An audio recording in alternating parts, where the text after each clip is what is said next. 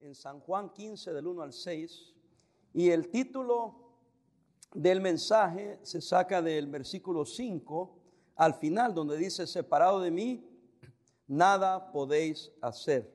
Separado de mí, nada podéis hacer. El Señor Jesucristo estaba hablando aquí de la comunión. No está hablando de perder la salvación o de que si no llevan fruto pierden la salvación. No, Él quería, de antemano quiero decirlo, enfatizar la importancia de la comunión. También enfatiza la importancia de un cristiano que lleve fruto, pero no lleva fruto como producto de la carne, sino un fruto, producto o resultado de la comunión con Cristo. Porque a Cristo le preguntaron: ¿cómo vamos a saber quiénes son tus discípulos?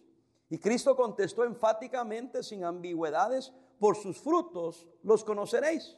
Como diciendo, el que está en Cristo y es real y es verdadero, va a tener fruto, porque yo voy a producir fruto. Ahora, y aquí les advierte que no nomás lo tomen porque ya son salvos, automáticamente habrá fruto, porque tiene que tener comunión con Él. Fíjense la importancia de la comunión con el Señor Jesucristo. Ahora, quiero aclarar también, porque de seguro alguien me va a hacer algún comentario. Claro, por supuesto, que si eres un verdadero cristiano, el mismo Espíritu produce en ti tener comunión con Cristo. Entonces, vamos a orar al Señor, que el Señor tenga misericordia de aquellos que ya oyeron el Evangelio, han oído bastante el Evangelio, conocen el Evangelio, pero todavía no conocen a Cristo. No porque usted va a una iglesia o porque tiene membresía en una iglesia evangélica, usted ya es cristiano. Usted tiene que asegurarse, porque es una comunión, es una relación personal. Usted tiene que tomar ese paso, responder positivamente a la presentación del Evangelio, que con amor Dios le permitió que usted aún escuchara el Evangelio, porque aún ese es un privilegio que Dios da, ¿verdad? Que Él nos permite que alguien nos hable de Cristo, que nos expongamos el Evangelio, porque Él tiene un plan, pero usted es responsable de responder positivamente a ese gran amor que Dios muestra para con nosotros. Habiendo dicho eso, déjeme continuar en este estudio, en esta predicación, que es para nosotros los cristianos, los discípulos. Los discípulos ya estaban en unión con Él, en Cristo. No les faltaba vida. Pero una vez habiendo aceptado a Cristo, es importante estar fuera, es imposible, estar fuera de unión con Él. Quiero comprobárselo en Juan 10, 28 al 29. Juan 10, 28 al 29. Y 29, dice: yo les doy vida eterna. Cristo nos da vida eterna. Yo les doy vida eterna y no perecerán jamás, ni nadie las arrebatará de mi mano. Mi Padre que me las dio es mayor que todos, y nadie las puede arrebatar de la mano de mi Padre. Ellos ya tienen vida en la unión que tienen con Cristo. Sin embargo, es posible estar fuera de la comunión. Si usted es un verdadero creyente, obviamente la seguridad de la salvación está en Cristo por la gracia de Dios. Pero usted puede salirse de la comunión, aunque no salga de la relación o de la unión con Cristo, puede salirse de la comunión y hay consecuencias terribles. Para que la vida, o para que la vid más bien produjera fruto a través del pámpano, tenía que absorber de la planta todos los elementos nutritivos necesarios. Por eso Él dice: yo soy la vid. Él es la planta. El pámpano es la florcita. Pero esa flor, sin estar conectada a la vid, no va a dar fruto, no tiene vida. Se cae. Yo le digo porque yo cuido mi jardín en mi casa y este año nos fue mal con la cosecha de los aguacates. Estábamos contentos porque tenía muchos, lo que le llamamos comúnmente la florcita, ¿verdad? Donde sale después lo que le llamamos el fruto, que en mi caso es el aguacate. Y estaba lleno. Ya dijimos: hoy va a ser la cosecha muy buena. Pero se vino una temporada hace como 2 meses de unos vientos bien fuertes. Y adivine qué pasó: volaron el montón de florcitas, o el pámpano en este caso, de lo que estamos hablando. Y fue bien triste la cosecha porque se cayeron. ¿Por qué? Porque están en el piso, no está conectada al árbol. Y Cristo está diciendo: si quieren llevar fruto, conéctense a la vid. ¿Y quién es la vid? Dice Cristo: yo soy la vid. Y el pámpano, si no está conectado a la vid, no lleva fruto. Entonces conéctense a la vid, tengan comunión conmigo y entonces van a poder llevar fruto. Por eso es que a veces algunos no tienen fruto. Entonces es bien fácil ahí empezar a dudar de la salvación. En lugar de arreglarse con Dios, empiezan a dudar de que si son salvos o no. Porque tal vez no pierden la confianza porque no ven fruto, pero no ven fruto porque han perdido la comunión. Porque una vez salvo, el Señor te mantiene salvo. Ahí lo que dice, si usted quiere, cámbialo, pero Juan 10, 28 y 29 habla que nadie lo va a arrebatar de la mano de su Padre, porque están sostenidos por su mano poderosa. Por eso la salvación no es de nosotros. No es que yo me mantengo salvo porque yo voy a esforzarme, no. La salvación está en las manos de Dios, en la soberanía de Dios, por la gracia de Dios. Eso es lo que siempre hemos creído nosotros. Desde que yo tengo 39 años de ser cristiano, y siempre eso he creído. Y nuestra iglesia es una iglesia bautista y hemos creído que la salvación es segura. La salvación está en Cristo, no es por obras, es por la gracia y la misericordia de Dios. ¿Ok?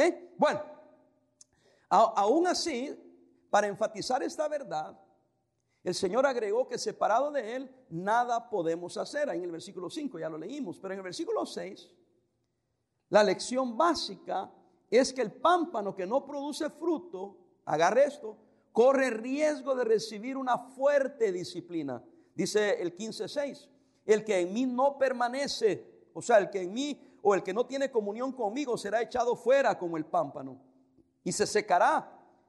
Y lo recogerán, lo recogen y lo echan en el fuego. ¿Y qué? Y arden. Ahora voy a explicar algo ahorita. Sígame. Está hablando de disciplina. Está hablando de recibir disciplina. El pámpano no será disciplinado, agarre esto, por falta de vida. Todo el Nuevo Testamento está en contra de la posibilidad de perder la vida eterna. Sino que el pámpano será disciplinado, oiga, por la falta de fruto.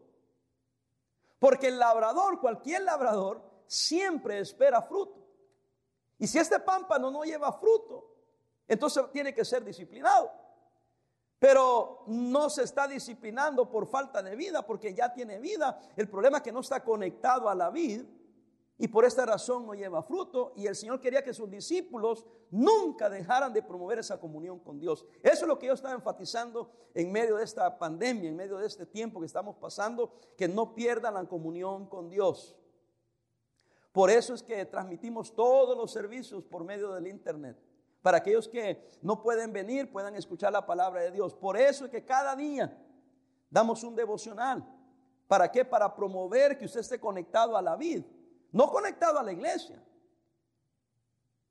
En cierta manera hay conexión a la iglesia, pero para que juntos nos conectemos con el Señor. Porque separados de Él, ¿qué dice? Nada podemos hacer. Por eso es que en el servicio presencial que tenemos el domingo a las 7 de la noche, todo cristiano que puede estar ahí debería estar ahí.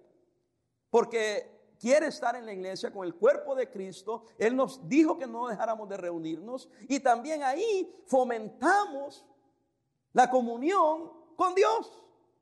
Porque le cantamos a Dios, oramos a Dios, nos juntamos con el pueblo de Dios, oramos a Dios, predicamos de la palabra de Dios y eso nos mantiene conectados, hermanos, a la vid, que es lo que nos mantiene con vida. Un cristiano que tiene 7 meses de no ir a la iglesia se va a enfriar. Por eso yo tomo el tiempo de aunque sea a veces incómodo, y gracias a todos los hermanos que hemos calculado que duramos para arreglar y quitar todo como casi las 3 horas para poner y quitar. Pero vale la pena porque se reúne el pueblo de Dios para fomentar el que no se alejen de Dios y mantenerlos en comunión con Dios. Por eso lo hacemos, hermanos. Y tomamos cualquier oportunidad a propósito. Si a mí me dicen no puedes entrar al edificio, pero puedes estar afuera, yo voy a estar afuera. Y la otra sería no voy a tener nada, como algunos ya tomaron la decisión que no van a abrir hasta enero. Yo no puedo pensar que alguien va a mantenerse produciendo fruto sin falta de comunión. Primero con Dios y segundo con el pueblo de Dios, porque ya están fríos. ¿Quién va a querer regresar ya en enero? Si no pudiera regresar ni siquiera cuando teníamos 3 meses, lo abrimos por 6 semanas y aún así no quisieron nada. Y de ahora después volvieron a cerrar y aún así no quieren nada. Volvieron a abrir otra vez para tener aunque sea afuera y aún así no quieren nada. Esa persona ya perdió esa comunión con la vid, con Cristo, y le va a afectar. Pastor, ¿usted me está tirando a mí? No, estoy enseñando al pueblo de Dios. Y déjeme decir esto también. Aunque usted esté viniendo a la iglesia, si no tiene comunión con Cristo personal, tampoco va a llevar fruto. Será un religioso que asiste a la iglesia, pero el fruto solo va a ser producido como usted se mantenga conectado a la vid. ¿Quién es la vid? Cristo. Yo soy la vid verdadera, dijo Cristo, y mi Padre es el labrador, y el labrador espera fruto. Todo pámpano que en mí no lleva fruto lo quitará, y todo aquel que lleva fruto dice que lo va a limpiar. ¿Para qué? Para que lleve más fruto. Entonces no se me sienta agredido personalmente, sino que si usted está fiel y usted sabe que está fiel y está bien con el Señor, permita que entonces el pastor Parada limpie un poquito algunas cositas para que lleve más fruto. Pero si usted no está desconectado con el Señor, entonces agarre esto, porque Dios todavía le ama y por su gracia le ha permitido escuchar esta verdad. Porque voy a hablar acerca de los resultados de una comunión estrecha con Cristo. 3 resultados que están ahí en el contexto inmediato. Ahí están. ¿Cuáles son los resultados, pastor, de una comunión estrecha con Cristo? Porque Cristo de eso está enseñando. Número 1, hay una oración efectiva. Separado de mí nada podéis hacer. El cristiano se le manda que debe orar. Orar es pedir. Y cuando usted está en comunión con Cristo, usted ora, usted pide, usted platica con Dios. Usted deja que Dios le hable a través de su palabra, a través de su Santo Espíritu, y hay efectividad en esa clase de oración que viene de una comunión con Dios. Versículo 7, San Juan 15:7. Si permanecéis en mí y mis palabras permanecen en vosotros, si está ahí en su casa, léalo conmigo. Pedid todo lo que queréis y os será hecho. Pero hay un requisito: permanezcan en mí, que mis palabras permanezcan en ti. Y por eso es importante leer la Biblia, orar, venir a la iglesia, escuchar predicación. Ahorita lo que están haciendo es algo bueno. Y usted sin saber, sin darse cuenta, porque está fomentando esa comunión estrecha con Cristo, con la vid, sus oraciones serán oídas. Pero si no está conectado, por lógica, se entiende que entonces su oración no será oída. Y no va a poder experimentar el poder de Dios, la gracia de Dios, la misericordia de Dios, los milagros que Dios hace. Dios contesta la oración y Dios no ha fallado, Dios no ha cambiado. Él es el mismo, así como Cristo dijo a sus discípulos: permanezcan en mí.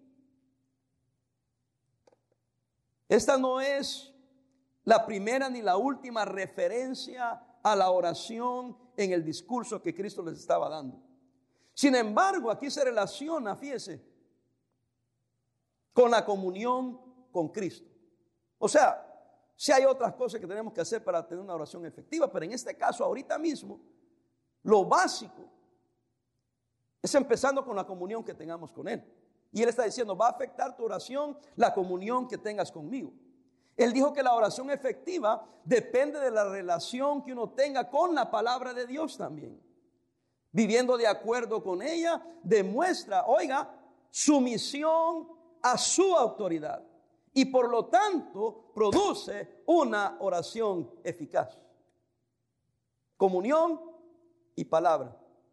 Sometimiento a la palabra. Por eso es que no tenemos las oraciones contestadas. Estamos fallando en 2 cosas fundamentales de la vida cristiana, la vida de un discípulo para llevar fruto. ¿Cuál es? Comunión y lectura bíblica. Conforme yo tenga comunión con Dios y lea la Biblia, pero leyéndola como Santiago nos advirtió, o sea, para obedecerla, con un espíritu de sumisión, un espíritu de humildad. Entonces usted ore. Y todo lo que usted quiere, todo lo que usted pida, dice ahí, así dice, lo siento, algunos no lo aceptan, pero dice: y pedid todo lo que queréis. Y eso me encanta a mí. Y os será hecho. Hermano, hay gente que resiente que predicadores o cristianos que creen la palabra de Dios hablen con decisión, con determinación. Es que así es la Biblia. Cristo así dijo: Si permanecéis en mí, mis palabras permanecen en vosotros, pedid todo lo que queréis y os será hecho. Punto. Ya. Dios es más directo y menos emocional que lo que usted y yo pensamos. Él es directo, Él es claro. Es absoluto. No hay otra manera. Pero yo soy bien amable. No, Él no dijo eso. Dice, permanece en mí, permanece en mi palabra y pide y se te hará hecho. Así de sencillo. Había un predicador que dijo, no voy a decir su nombre porque no quiero que malentienda, pero decía él que la ciencia de la vida cristiana, y él lo había hecho como una ciencia, como fórmulas que se hacían y iba a resultar en la victoria de la vida cristiana. Ahora yo no sé qué es una ciencia, es la gracia de Dios, es la sabiduría de Dios, pero es una sabiduría perfecta, absoluta, que si yo sigo los preceptos de Dios van a dar el resultado que Él me dijo que iban a dar. Entonces, si usted quiere una oración efectiva, sencillo, permanezca en Cristo, tenga relación con Cristo y permanezca en su palabra. Número 2, el gozo cumplido. Oh, hermanos, me maravillo cuánto cristiano no tiene el gozo de la vida cristiana, no tienen gozo en su vida cristiana. Me maravillo. Amargados, groseros, bien feo. No tienen una palabra amable, de ánimo. Siempre es criticar, siempre es condenar. Siempre yo soy mejor que tú no eres nada. Te vas a ir al infierno, te vas a condenar. Y a lo mejor están diciendo la verdad, pero se les nota su amargura, su resentimiento. No tienen el gozo cumplido porque se supone que la vida cristiana da gozo. Pero ¿cómo va a tener gozo si no tiene comunión con Dios? No tiene comunión con la palabra de Dios. No tiene comunión con los hijos de Dios. Bueno, y peor tantito, si usted no tiene comunión con Dios, con la palabra de Dios, ni con los hijos de Dios, y se junta con personas que están bien amargadas, tarde o temprano le van a pegar su amargura, su resentimiento, su celo, su falta de gozo. Para llegar, vamos a leer, es el versículo 11 que habla de esto, pero vamos a leer desde el 8 hasta el 11. En esto he glorificado a mi Padre, en que llevéis fruto y seáis así mis discípulos. Una cosa es ser creyente y una cosa es ser discípulo. Hay mucho de decir yo soy creyente, pero eso es un discípulo. ¿Qué es un discípulo? Uno que sigue a Jesús, uno que sigue las enseñanzas de Jesús para obedecerlas. Es un alumno de Jesús.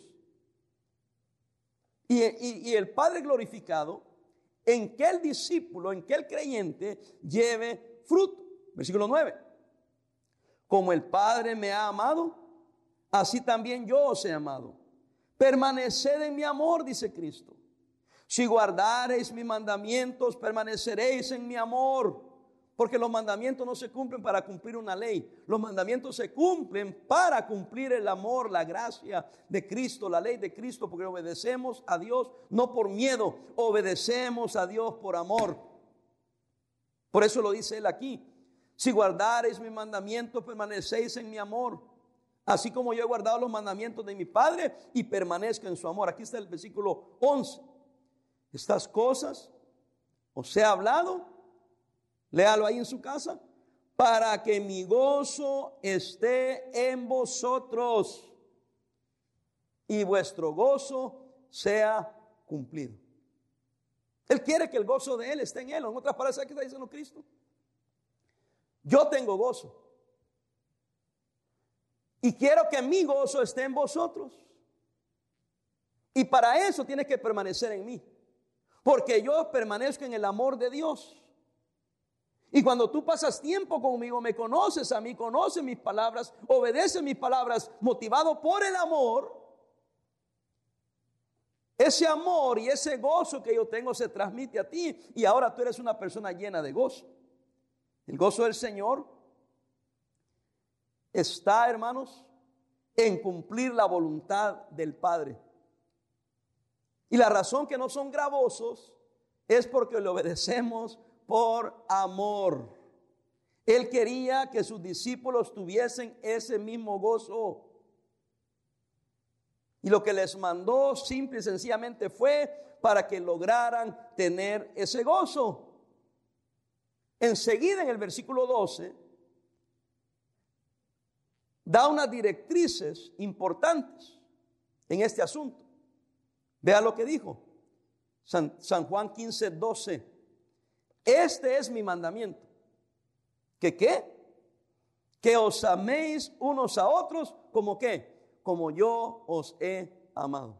Qué importante que nos amemos entre nosotros. En Hebreos 10, 24 y 25, una de las razones que no debemos dejar de congregarnos, oiga hermanos, es para estimularnos. Si se acuerda, ¿a qué? Al amor y a qué más, las buenas obras. Por eso es que yo sí insisto, discúlpeme, aunque incomode a algunos, pero yo insisto, que ahora empieza a relacionar su comunión con Él, con la palabra de Dios y la obediencia a la palabra de Dios. Lo relaciona con el amor que le tenemos a Él y lo relaciona con el gozo, pero también lo relaciona a que nos amemos unos a otros. ¿Sí? ¿Y cómo va a amar a los hermanos si no se junta con ellos? Si hay algún ataque a la iglesia de parte del enemigo, que es Satanás, no son las autoridades, es que no permite que nos juntemos para que no nos estimulemos al amor y a las buenas obras. Por ejemplo, a mí personalmente me hace falta estar con los hermanos. Pero yo, como soy el pastor, he estado en todas las reuniones, obviamente. Reuniones pequeñas, reuniones grandes, reuniones de pareja, reunión de la iglesia. Las 8 semanas yo me reunía con 2 grupos porque teníamos 2 servicios durante el domingo. Entonces yo tenía comunión con los hermanos. No he faltado ningún domingo en el servicio presencial allá afuera. Voy a venir el sábado a la reunión de varones. Reunión de jóvenes hemos tenido, la conferencia. Después tuvimos las hamburguesas. Entonces yo he tenido relación con ellos. Aún en los 7 meses. Pero hay quienes en 7 meses no han tenido comunión con los hermanos. Oh, sí, con aquellos hermanos, ¿cuáles? Los amargados, los resentidos, los que no le motivan a ser fiel. No, hermano, júntese con los que están en el campo de batalla, fieles al Señor. Porque queremos tener el gozo del Señor. ¿Usted tiene el gozo del Señor? ¿Ah? No, pastor, es que a mí me molesta esto. Ahí está. ¿Usted cree que a mí no me molestan algunas cosas? Ayer hablaba con los varones en la reunión de oración. Yo tengo mi opinión. Yo no, usted sabe cómo soy yo. Tiene que usted deducir a este punto que el pastor tiene su opinión personal, su opinión propia, pero yo cedo mi opinión propia, cedo mi opinión personal por el bien de todos. ¿Por qué, pastor Parada? Por amor. Yo no sé cómo alguien puede estar 20 años en una comunión con una iglesia y no amar a los hermanos. No amar a la iglesia. A pesar de que la iglesia es imperfecta. A pesar de que el pastor es un imperfecto. Como usted. Igual. Pero hay amor. Nos amamos. Y dice la palabra del Señor, ve ahí, San Juan 15, 12. Ese es el mandamiento, que os améis unos a otros. ¿Como quién os ha amado? Cristo dijo, como yo os he amado. Esa es la motivación. Hermano, yo no soy nadie, yo no soy nada. Por eso algunos se molestan, porque yo le digo a usted que usted tampoco es nadie y usted no es nada. Si acaso somos algo, si usted se cree que es algo, sería en todo caso por la gracia de Dios. Y por eso Cristo está diciendo, quiero que tengan una oración efectiva. Y quiero que tengan un gozo efectivo, diferente, que viene de la comunión que tienen conmigo. Porque ahora serán motivados por el amor, tendrán gozo, tendrán comunión conmigo. Óigame, Dios les va a contestar sus oraciones, en otras palabras, serán bendecidos. Y vas a tener gozo. Al punto que vas a amar a los hermanos. Y no será gravoso. Lo vas a amar porque tú amas a Dios. Dios me amó a mí. Dios le ama a todos. Yo también le voy a amar. Y aquí quiero agregar algo también. Y nadie dije, estoy hablando de personas, te va a quitar el gozo. y ninguna cosa ya no son personas. Ninguna circunstancia te va a quitar tampoco el gozo. Porque tu gozo ahora viene ¿de qué? De una comunión ¿con quién? Con Cristo. No en vano el apóstol Pablo también dijo, pon tus ojos ¿en quién? En Jesús, el autor y consumador de la fe. Léalo ahí en Hebreos capítulo 12. Léalo, después lo lee. Y terminamos. Resultado de una comunión estrecha con Cristo. Número 1, oración efectiva. Número 2, gozo cumplido. Número 3, el fruto permanente. Fruto permanente. Versículo, es el 16 a propósito, pero déjeme leer el 12, el 13, perdón. Nadie tiene mayor amor que este, que uno ponga su vida por sus amigos. Cristo dijo, vosotros sois mis amigos, si hacéis lo que yo os mando. Ya no llamaré siervos, porque el siervo no sabe lo que hace su Señor. Pero os he llamado amigos, porque todas las cosas que oí de mi Padre, os las he dado a conocer. Aquí está, 16. Un fruto que permanece, fruto permanente. Ojo, escuche, no me elegiste vosotros a mí, sino que yo os elegí a vosotros. ¿Cuántas veces he enseñado esto yo? Que lo maravilloso del amor de Dios no es que yo le amo a Él, sino que Él me amó a mí.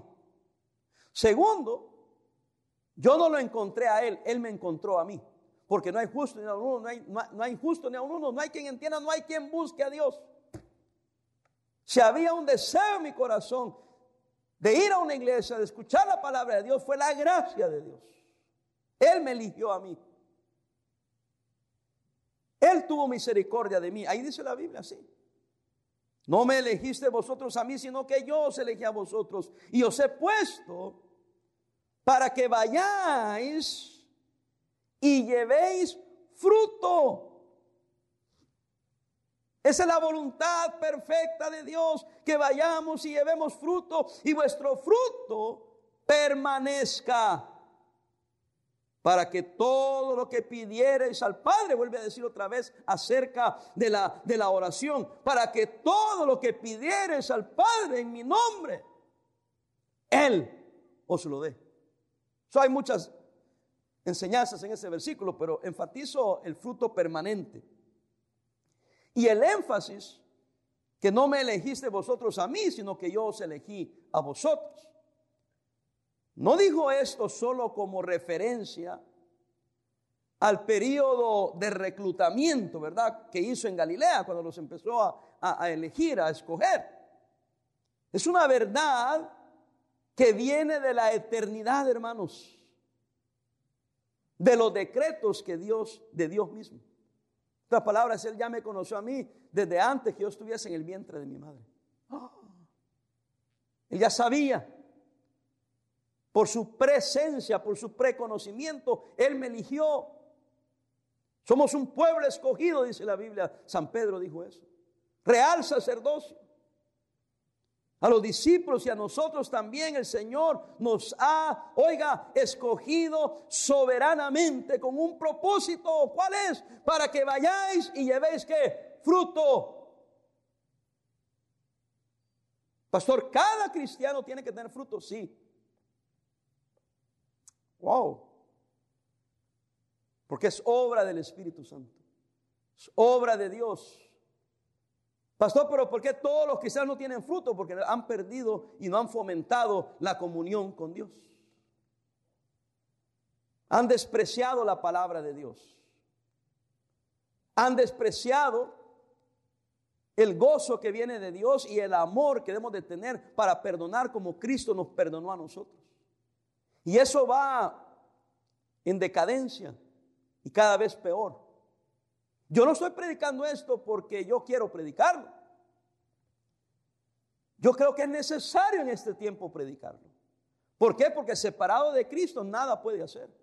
Cristo dijo, separado de mí, nada podéis hacer. Y vamos terminando. La vida cristiana, aquí la conclusión, tiene un objetivo. Y está diseñada la vida cristiana con Él, con Cristo en mente. ¿Qué quiero decir?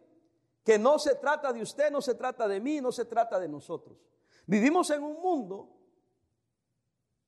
donde pensamos que el mundo gira alrededor de nosotros. Por eso es que no resistimos esto, no aguanto aquello. Es que yo aquí, es que yo allá. Ya déjese del yo y hablemos de Él. Hablemos de Él. La vida cristiana tiene un objetivo y está diseñada con Él en mente. La persona en plena comunión con Cristo gozará de fruto perdurable. Óigame. Cosas permanentes en esta vida no las hay. Pero el fruto de un creyente en comunión con el Señor durará para siempre, porque todo lo que hacemos para el Señor, en el nombre del Señor, para la gloria de Dios, es eterno. El problema es que algunos estamos viviendo para lo temporal, para lo terrenal, en lugar de mirar hacia lo eterno. Por eso es que no nos desanima las cosas pasajeras, porque nuestra mirada va para la eternidad. Pero yo hoy tengo que vivir pensando en Él y pensando que un día estaré con Él, que un día daré cuentas a Él, que un día estaré en su presencia y quiero serle fiel a Él hoy para poder tener el gozo de la vida cristiana, para llevar el fruto que Él me prometió, que yo llevaría, porque para eso me salvó y me dejó. Pero si no llevas fruto, no es que no eres salvo, hermano. No es que el hermano te falló, que la hermana te falló, que la iglesia te falló. ¿Sabe qué es? Que usted perdió la comunión. Y no veo otra manera más magistral que la manera que Cristo lo expresó. Claro, Él es Dios, Él es sabio. Yo soy la vid verdadera. Yo estoy conectado con el pastor fulano de tal. Yo estoy conectado con la iglesia. Yo estoy conectado con un grupo de hermanos. Yo soy la vid verdadera. Hay que conectarse con Cristo, hay que conectarse con Dios. Y mi Padre es el labrador. Se nos olvida que el labrador es el Padre, el que está haciendo la obra, el que está haciendo el trabajo. Y todo pámpano que en mí no lleva fruto, lo quitará. Y todo aquel que lleva fruto, lo limpiará para que lleve más fruto.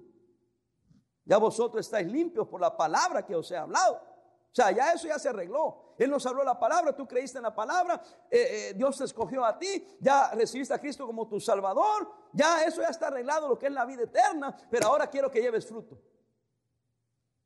Versículo 4, permaneced en mí, yo en vosotros, como el pámpano no puede llevar fruto por sí mismo, si no permanece en la vid, y Cristo dijo, Él es la vid, así tampoco vosotros si no permanecéis en mí. Por si no entendieron, porque hay quienes son un poco duros de cabeza y no entienden, o se hacen. Eso es lo que no me gusta de usted, pastor, su sarcasmo. No, lo que no le gusta es lo que estoy a punto de decir. Por si no entiende, vuelve a repetir en el versículo 5 que dice, yo soy la vid. Hermano, usted es el pámpano, usted no es la vid. Usted no es el sol donde los planetas giran alrededor de usted. No, usted es el pámpano. Yo soy la vid, dijo Cristo, vosotros los pámpanos. El que permanece en mí y yo en él, este lleva mucho fruto. ¿Por qué lleva mucho fruto? Porque separado de Él, nada podemos hacer. Pero con Él, la implicación es junto a Él, con Él, entonces va a haber mucho fruto. Porque yo soy mejor, no. Porque Él va a poder producir más fruto a través de mí. ¿Y por qué no? A pesar de mí. A pesar de mis imperfecciones. Porque no se trata de mí, se trata de Él. Porque la vida cristiana debe correr alrededor de ¿quién? De Él. Por eso nos juntamos, por eso oramos, por eso obedecemos, por eso amamos, por eso perdonamos. No por causa de nosotros, sino para gloria y honra de Él. Hermano, que ese sea nuestro sentir. Oremos.